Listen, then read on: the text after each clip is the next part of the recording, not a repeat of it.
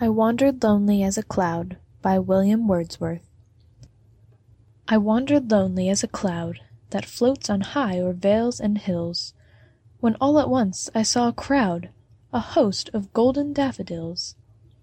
Beside the lake, beneath the trees, fluttering and dancing in the breeze.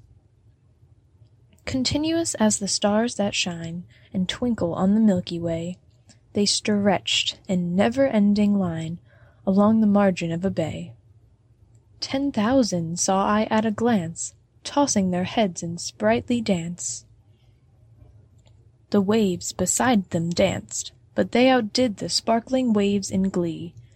A poet could not but be gay in such a jocund company.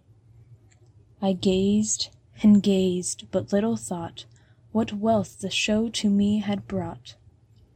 For oft when on my couch I'd lie, in vacant or in pensive mood, they flash upon that inward eye, which is the bliss of solitude.